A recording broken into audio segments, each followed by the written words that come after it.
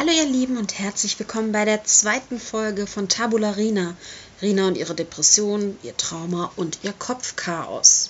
Die heutige Folge heißt Rina und die Depression. Heute gilt die Triggerwarnung für Depressionen, selbstverständlich bei dem Titel, und Suizidalität. Ist die Frage, was ist denn eigentlich überhaupt eine Depression? Zuallererst ganz wichtig ist, die Depression ist eine Krankheit. Eine Depression ist keine Fantasie, es ist keine Sache, die man verstecken muss, es ist eine Krankheit. Ich habe euch mal die Definition laut der Deutschen Depressionshilfe rausgesucht und laut denen ist die Depression eine ernste Erkrankung, die das Denken, Fühlen und Handeln der Betroffenen beeinflusst, mit Störungen von Körperfunktionen einhergeht und erhebliches Leiden verursacht. Menschen, die an einer Depression erkrankt sind, können sich selten allein von ihrer gedrückten Stimmung, Antriebslosigkeit und ihren negativen Gedanken befreien. Eine Depression ist also hiermit definitiv eine Krankheit. Es ist eine Krankheit, die man auch behandeln kann. Es gibt eine medikamentöse Behandlung und natürlich auch eine psychotherapeutische Behandlung. Und ganz wichtig finde ich auch immer zu sagen, dass eine Depression nicht nur eine Reaktion auf die Lebensumstände ist. Das heißt, natürlich spielen die eine Rolle. Es ist ein Risikofaktor, das ist ganz klar. Wenn man zum Beispiel in früher Kindheit ein Trauma erlitten hat, einen Verlust eines Elternteils, Misshandlung durch einen Elternteil und selbst einen nicht gestärkten Selbstwert durch einen Elternteil, ist es durchaus ein Risikofaktor, der mit reinspielt, genauso wie eure aktuelle Situation. Aber eine Depression hat eben auch genetische Faktoren und körperliche Faktoren. Die Hauptsymptome, wie ihr eure Depression erkennen könnt, sind eigentlich recht schnell erklärt. Es ist einmal ein Verlust von Interesse oder auch Freude an Dingen, die ihr gerne macht. Ich zum Beispiel fotografiere ja gern, ich nähe ja gern, ich backe auch gerne.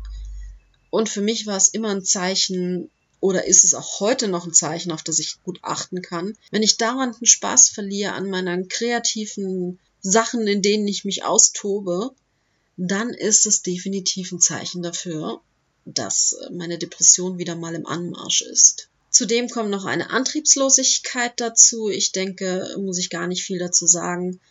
Man liegt morgens im Bett und denkt sich schon, ich will eigentlich gar nicht aufstehen.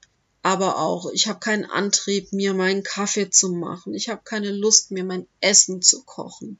Eine Antriebslosigkeit kann sich einfach auf jeden Bereich eures Lebens ausweiten. Und der dritte Hauptpunkt ist ganz einfach eine gedrückte, eine depressive Stimmung. Ich glaube kaum, dass das für euch überraschend kommt bei einer Depression. Aber es ist tatsächlich so, das ist ein großer Teil dieser Hauptsymptome. Genau. Es gibt auch Nebensymptome, die sind etwas zahlreicher. Und zwar zum einen Schlafstörungen. Ich meine, es gibt ja viele, die können einfach den ganzen Tag schlafen. Das ist auch eine Schlafstörung. Dann gibt es eben Leute wie mich. Bei mir war es damals so, ich habe keine 4 Stunden in der Nacht mehr geschlafen, die natürlich auch nicht am Stück. Ich war teilweise auch froh, wenn ich mal wirklich über 2 Stunden geschlafen habe. Wenn ich über 2 Stunden am Stück geschlafen habe, dann war ich richtig glücklich. Also die Schlafstörungen können in verschiedene Richtungen gehen. Einschlafstörungen, Durchschlafstörungen. Grundlose Schuldgefühle ist auch eines der Nebensymptome. Das heißt, euch fällt die Tasse zu Boden. Und ihr denkt, boah, ich kann echt nichts richtig machen. Das ist wieder nur meine Schuld. Warum kann ich das einfach nicht? Ich kann nicht mal eine Tasse halten. So grundlose Schuldgefühle wären auch ein Anzeichen für eine Depression. Dann ein schlechtes Selbstwertgefühl und ein Gefühl der Wertlosigkeit sind auch Teil davon. Ich finde, das ist schon relativ selbsterklärend, wenn man einfach glaubt, man kann nichts richtig machen, man ist einfach nicht wert. Ich zum Beispiel habe lange Zeit geglaubt, ich bin es nicht wert, zum Arzt zu gehen. Die Zeit des Arztes, derer bin ich nicht wert. Ich war in meiner schlimmsten Zeit auch mit der Einstellung unterwegs, was ich allerdings auch erst später erkannt habe, dass ich teilweise nicht gegessen habe, weil ich das Gefühl hatte, ich habe mir mein Essen nicht verdient. Und solche ungerechtfertigten Gefühle von Wertlosigkeit, die können eben ein Symptom sein, dass ihr an einer Depression leidet. Kommen wir gleich mal auch zur Appetitlosigkeit. Essen, Appetitlosigkeit. Wenn man keinen Antrieb hat, warum sollte man dann überhaupt noch essen? Ganz ehrlich, bringt doch nichts. Hat überhaupt keinen Sinn für einen. Deshalb ist Appetitlosigkeit natürlich auch eines der Symptome, die bei einer Depression entstehen können. Appetitlosigkeit ist allerdings auch ein Symptom für andere Krankheiten, das darf man nicht vergessen. Konzentrationsprobleme. Wie geht's euch, wenn ihr eine Depression habt? Könnt ihr da Stunden am Stück arbeiten? Ich jedenfalls konnte es nicht mehr. Ich habe Pausen gebraucht, mein Kopf ist manchmal auch abgeschweift. Mein Kopf ist selbst bei Fernsehsendungen, ich konnte mich auf eine 20-minütige Sitcom nicht mehr konzentrieren. Lesen in deutscher Sprache ging auch nicht, weil es ging einfach so schnell, dass ich davon weg war, dass ich nicht weiterlesen konnte. Es war einfach schwierig, mich auf eine Sache zu konzentrieren. Selbst bei Telefonaten ist es mir schwer gefallen. Also es ist auch ein Symptom. Dann Pessimismus in Bezug auf die Zukunft, Zukunftsängste, Versagensängste sind auch alles Teile von einer Depression oder können es zumindest sein. Man stellt sich schon die Frage, wenn ich es nicht wert bin, wenn ich nicht gut genug bin, wenn ich nicht mal die Tasse halten kann, wie soll ich es dann bitteschön schaffen, eine Zukunft mir aufzubauen? Wie soll ich dann meinen Job gut machen können? Wie soll ich überhaupt einen Job finden? Je nachdem, wenn du Pech hast, hast du ja keinen Job und musst dir einen neuen Job suchen. Gleichzeitig denkst du aber, hey, ich bin so scheiße, ich kann nichts machen, wieso sollte ich dann einen Job kriegen? Oder du kriegst doch den Job und dann denkst du, schaffe ich eh nicht, das ist so viel, wie soll ich das schaffen? Ich kann mich ja nicht mal hier auf meine 5 Minuten Zeitung lesen konzentrieren. Wie soll ich dann einen ganzen Job, einen neuen Job schaffen und mich dort einarbeiten? Also diese Perspektivlosigkeit ist definitiv auch eines der Nebensymptome einer Depression. Man hat vielleicht manchmal auch einen sozialen Rückzug, Gefühl der Einsamkeit in gewisser Weise, aber es ist auch eine selbstgewählte Einsamkeit. Ich weiß noch, dass ich angefangen habe, auch zu testen, indem ich Leuten nicht mehr geschrieben habe, mich nicht mehr gemeldet habe. Interessieren die sich überhaupt für mich? Und es war mir auch zu anstrengend, diesen Kontakt aufrechtzuerhalten. Es war einfach so, es kostet einfach so viel Kraft. Und es ist eine Kraft, die ich mit meiner Depression nicht mehr hatte. Ich habe die 2 wichtigsten Kontakte gehalten, aber da kam einfach auch viel von den beiden zurück. Ich habe natürlich den familiären Kontakt gehalten, wobei sich der bei mir auf eine einzige Person, meine Mutter, beschränkt. Also das habe ich gerade noch hingekriegt. Aber alles darüber hinaus war zu viel Aufwand. Was haben wir denn noch? Eine Lethargie. Das ist auch vielleicht ein Teil von der Antriebslosigkeit. Aber ich finde, Lethargie ist noch mal ein bisschen anders eigentlich zu sehen. Bei mir war es echt so, es war mir egal. Es war mir einfach egal. Ich habe auch keine Gefühle mehr gehabt. Die waren mir auch egal. Ich habe einfach nur noch vor mich hin existiert. Als Leben konnte ich das nicht mehr bezeichnen. Ich war wirklich lethargisch unterwegs. Essen, ist mir egal. Und natürlich eines der schlimmsten Nebensymptome und wohl das Symptom, bei dem ich euch wirklich immer noch raten möchte, meldet euch direkt bei jemandem, sucht dringend Hilfe, ist die Suizidalität. Ja, man muss es ansprechen, es ist gefährlich, es ist etwas, worüber viele eigentlich gar nicht so gern sprechen, aber Suizidgedanken sind einfach auch eines der Nebensymptome einer Depression. Es müssen nicht mal unbedingt diesen aktiven Suizidgedanken sein. Ihr müsst keinen Plan im Kopf haben, wie ihr euch selbst töten möchtet. Es kann schon reichen, dass ihr denkt, boah ja, wenn ich jetzt einen Autounfall hätte, ich hoffe, ich würde den nicht überleben. Also nehmen wir Zeiten von Corona. Wenn ich jetzt Corona hätte, ich hoffe, ich überlebe es nicht. Ich hoffe, es erwischt mich, dass ich sterben kann. Auch das ist schon ein Zeichen einer Suizidalität, das ihr unbedingt ernst nehmen solltet. Meldet euch bei euren Ärzten, meldet euch bei euren Freunden, wenn ihr solche Gedanken habt. Tatsächlich ist es auch so, dass man grundsätzlich sagt, diese Symptome, mindestens 2 von den Hauptsymptomen, also der Interessenverlust, die Antriebslosigkeit und die depressive Stimmung, mindestens 2 von den genannten Nebensymptomen, müssen mindestens 2 Wochen vorliegen, dann kann man von einer Depression sprechen. Ich meine, jeder von uns hat auch mal eine Zeit, da ist er mal einfach ein bisschen down, da ist die Stimmung deprimiert und gedrückt. Aber es geht eben nicht bei jedem wieder vorbei. Wenn diese Symptome also in dieser Konstellation mehr als 2 Wochen auftreten, wäre eine ärztliche Untersuchung schon mal sehr gut. Auch weil es Krankheiten gibt, die eine ähnliche Symptomatik haben. Zum Beispiel kann die Schilddrüse eine Rolle spielen. Deshalb ist es immer gut, wenn man es auch ärztlich abklären kann. Jetzt zur Depression. Es gibt verschiedene Arten von der Depression. Ich bin mir sicher, die meisten von uns haben schon von der bipolaren Störung gehört. Das ist eben die manisch-depressive Variante davon. Ich kann dazu echt nicht so viel sagen, weil es ist nicht die ich habe. Ich möchte dazu auch nicht so viel sagen, aber ihr findet im Internet genug Quellen, in denen ihr euch darüber einlesen könnt. Da möchte ich euch wirklich auch ganz dringend die Deutsche Depressionshilfe ans Herz legen. Die ist dafür perfekt geeignet, wenn ihr euch informieren wollt. Eine andere Variante ist die rezidivierende Depression. Das ist die Variante, die ich eben habe. Und das ist eine, die aus wiederkehrenden depressiven Episoden besteht. Die müssen nicht immer richtig stark sein. Die können auch mal schwächer sein, aber sie kommen halt immer wieder. Und es ist etwas, mit dem ich gelernt habe zu leben. Zur Depression. Ich finde, es gibt ganz viele verschiedene Bilder, die verschiedene Leute benutzen, um eine Depression zu beschreiben. Ich habe mir mein eigenes Bild entwickelt. Für mich ist es das von einem Surfer. Ich habe zu der Zeit, als meine Depression am schlimmsten war und als ich diesen Zusammenbruch hatte, wahnsinnig gern Hawaii 5.0 geschaut. Es hat mir auch geholfen tatsächlich. Also war eine gute Sache für mich. Es war eine der wenigen Sachen, auf die ich mich konzentrieren konnte. Als es eben darum ging, der Depression so ein Bild auch zu geben, war es für mich das von einem Surfer. Ihr stellt euch mal vor, ein Surfer, der auf verschiedenen Wellen vor sich hin surft und dann stürzt. Und er wird unter Wasser gezogen. Unter Wasser ist die Ansicht von der Welt da oben ganz verzerrt. Sie ist einfach anders. Sie ist nicht so, wie die Welt wirklich ist.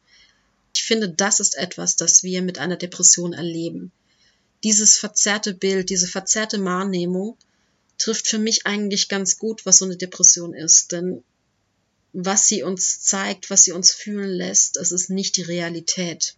Und der Surfer ist ja gerade sehr oft mit einem Band mit seinem Surfboard verbunden.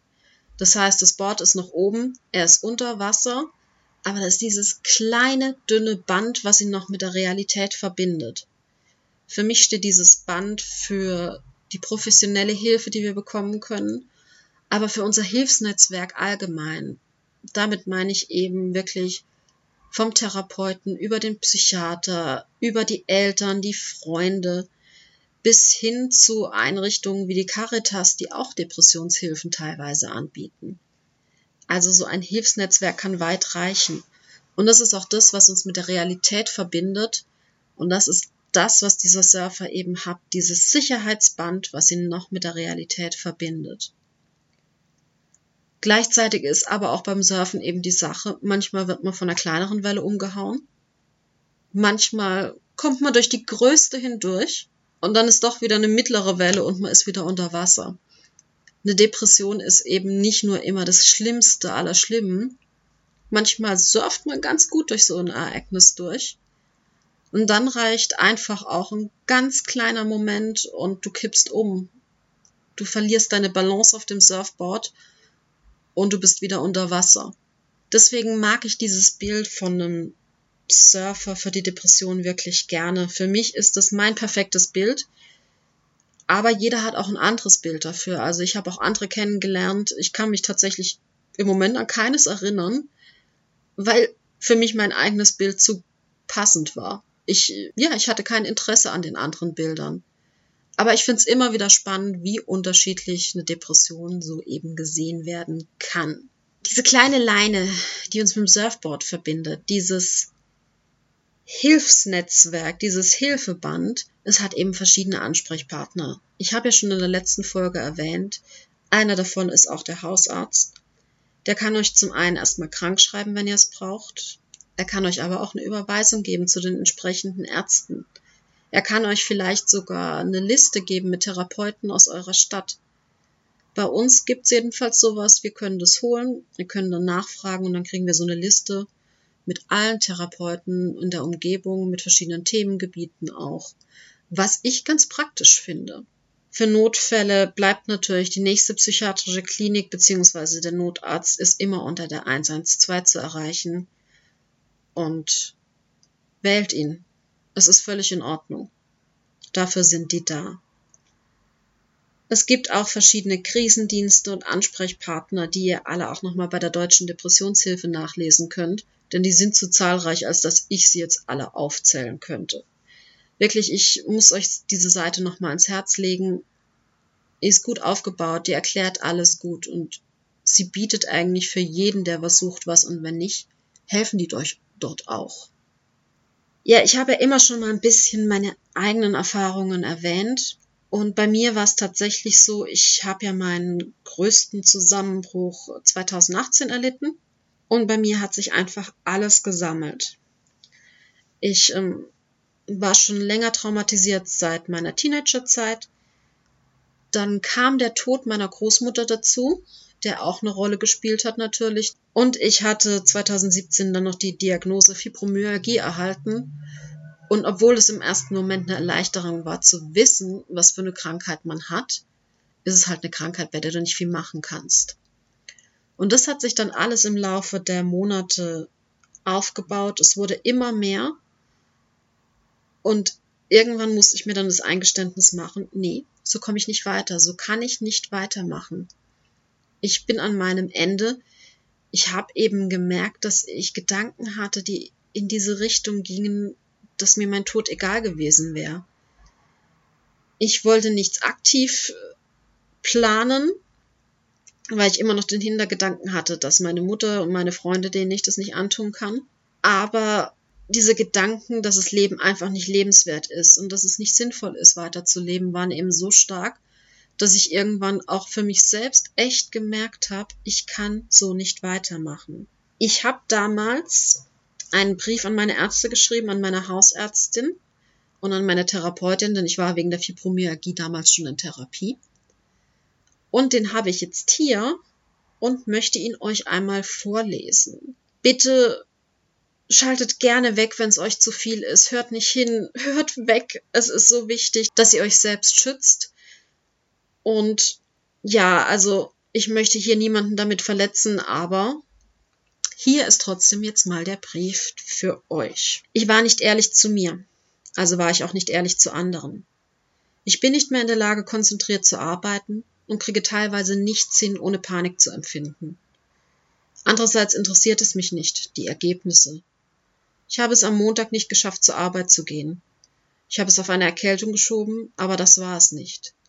Es war wie früher in der Schule eine Ausrede, weil ich einfach nicht mehr kann. Ich koche nicht mehr wirklich, weil mir die Energie dazu fehlt.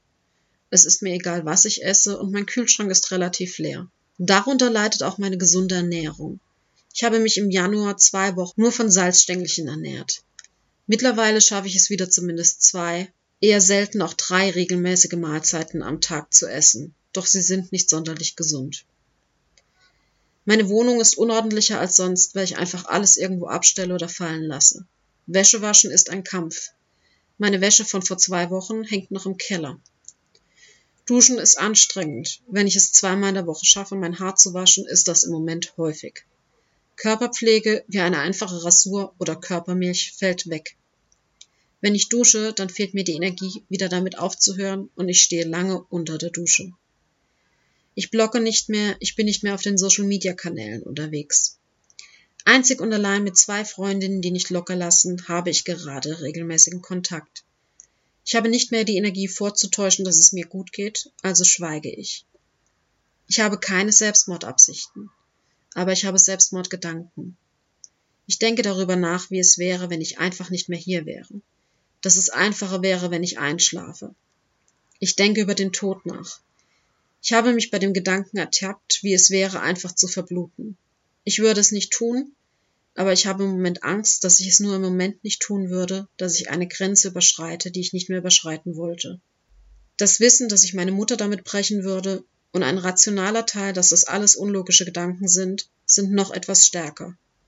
Aber ich weiß nicht, ob ich dieses Mal auch allein wieder rauskomme. Ja, das waren meine Gedanken damals. Und mit diesem Brief bin ich auch zu meiner Hausärztin gegangen. Ich wusste, ich kann es ihr nicht sagen. Ich kann nicht mit ihr reden. Aber ich habe ihr den Brief hingelegt und relativ schnell war ich krankgeschrieben. Ich habe Prospekte, Faltblätter für Kliniken mitgekriegt, Überweisung für eine Klinik und ich sollte mich auch sehr schnell wieder melden, dass sie einfach weiß, dass ich noch da bin. Das war nicht meine erste Depression und es war auch nicht meine letzte. Ich habe mich zum Beispiel 2007 schon mal allein aus der Suizidalität rausgekämpft. Ich weiß heute nicht mehr, wie ich es damals geschafft habe, aber ich habe es geschafft. Und ja, ich war in den Momenten auch nicht einfach nur traurig. Ich war nicht müde oder urlaubsreif. Ich war krank. Ihr seht, mit solchen Gefühlen, solchen Gedanken, in solchen Momenten seid ihr nicht allein. Und ich habe dann vielleicht doch noch, entgegen der Aussage, dass ich keine allgemeinen Ratschläge geben kann, habe ich doch noch einen allgemeinen Tipp für alle. Nehmt die Hilfe an, wenn sie euch angeboten wird. Nun ist es ja aber so, dass nicht nur wir selbst von der Depression betroffen sind, sondern auch unsere Angehörigen und Freunde. Und für die möchte ich jetzt auch noch ein bisschen was sagen. Liebe Angehörige, liebe Freunde, eine Depression kann einen Menschen komplett verändern. Es ist hart, aber ihr seid vielleicht diejenigen, die den Gang zum Arzt ebnen müsst. Zum Beispiel, wenn die Antriebslosigkeit so groß ist oder der Selbstwert so gering, dass man es nicht mal mehr schafft, beim Arzt anzurufen, dann seid ihr gefragt. Ihr müsst unglaublich viel Geduld mitbringen. Eine Depression ist eine Krankheit, die sich gut behandeln lässt, aber es braucht seine Zeit und es braucht auch Geduld, weil es gibt Rückschläge. Ihr werdet auch sicherlich mal was abbekommen, was gar nicht eure Schuld ist. Denkt einfach dran, hier ist es die Krankheit, die spricht und nicht euer Freund, eure Angehörigen. Deshalb ist es auch so wichtig, dass ihr auf euch selbst achtet. Und es gibt auch einen Bundesverband für die Angehörigen psychisch erkrankter Menschen. Dort könnt ihr euch Hilfe suchen, dort könnt ihr euch auch mit anderen Angehörigen austauschen. Nehmt auch ihr solche Angebote in Anspruch, weil es ist einfach nicht leicht, wenn man Angehöriger ist und das alles in gewisser Hinsicht auch ertragen muss. Jetzt kommt der Punkt, der ist immer so ein bisschen schwierig. Ich weiß, man sagt gern so gut gemeinte Ratschläge wie: Hey, das wird schon werden. Ist ja nur eine Depression, du kommst schon wieder raus. Du bist stark, du schaffst das. Ich weiß, viele dieser Sachen sind echt gut gemeint, aber es wirkt auch stressig auf die Betroffenen. Ihr könntet vielleicht eher sagen: Hey, es ist okay, dass es dir jetzt gerade schlecht geht. Es muss einem nicht direkt besser gehen. Es ist völlig in Ordnung, wenn man sich mal schlecht fühlt. Und das ist auch was ich persönlich gerne von meinen Menschen, die für mich da waren, gehört habe. Ihr könnt natürlich gerne auch fragen: Kann ich dich irgendwie unterstützen? Und wenn die Unterstützung ist, den Mensch halt mal in Ruhe zu lassen für eine Weile, ist auch völlig in Ordnung. Ich bin für dich da ist ein wunderbarer Satz, an dem keine Bedingungen geknüpft sind. Du bist nicht allein, ebenso. Wirklich sagt euren Angehörigen, euren Freunden, euren liebsten Menschen, dass es völlig okay ist, dass sie krank sind, dass ihr für sie in diesen Momenten da seid, dass ihr ihnen gerne helft, aber ihr müsst es einfach wissen, wie. Und natürlich informiert euch über die Krankheit. Auch für euch gilt, die Deutsche Depressionshilfe kann euch da weiterhelfen. Informiert euch darüber, lernt dort auch, wie ihr vielleicht besser damit umgehen könnt als Angehöriger. Und das Allerwichtigste, hört zu und akzeptiert, dass die Depression eine Krankheit ist. Und ich muss es nochmal wiederholen, auch für euch gilt, Selbstschutz ist so wichtig. Ihr dürft euch nicht aufreiben in der Hoffnung, dass es euren liebsten Mitmenschen dadurch besser geht, denn es bringt absolut nichts. Ihr müsst selbst eure Kraft haben, nehmt euch die Auszeiten, die ihr braucht, vergesst euch selbst nicht. Ja, ich sag's wie es ist. Zum Abschluss: Eine Depression ist nicht in 25 Minuten abhandelbar oder in 28 oder 30 Minuten. Und das habt ihr in diesem Podcast gemerkt. Ich habe noch gar nicht alles angesprochen zum Thema Depression. Es gibt noch so vieles, was man dazu sagen könnte. Aber es ist eine Krankheit mit sehr vielen Facetten, die sehr viel Zeit braucht. Und wenn man sie in einem Podcast nicht so schnell besprechen kann, wie soll sie dann auch so schnell heilen? Man kann eine Depression nicht einfach mal durchstehen. Und es ist okay, wenn man die Zeit nimmt, die man dafür braucht. Ja, das war's für heute. Das war Rina und die Depression. Und das nächste Mal, wenn wir uns wieder hören, dann geht es um Rina und das Trauma. Ich freue mich drauf. Ich wünsche euch alles Gute. Und wie immer könnt ihr mich erreichen unter chimiko-chan@hotmail.de, auf Instagram unter Rina Loves Her Life und auf Twitter unter Rinas Chaos Life. Ich würde mich freuen, wenn ihr mir schreibt, wenn ihr euch meldet, wenn ihr Rückmeldungen habt. Und wenn nicht, freue ich mich, dass ihr hier wart und bis zum nächsten Mal.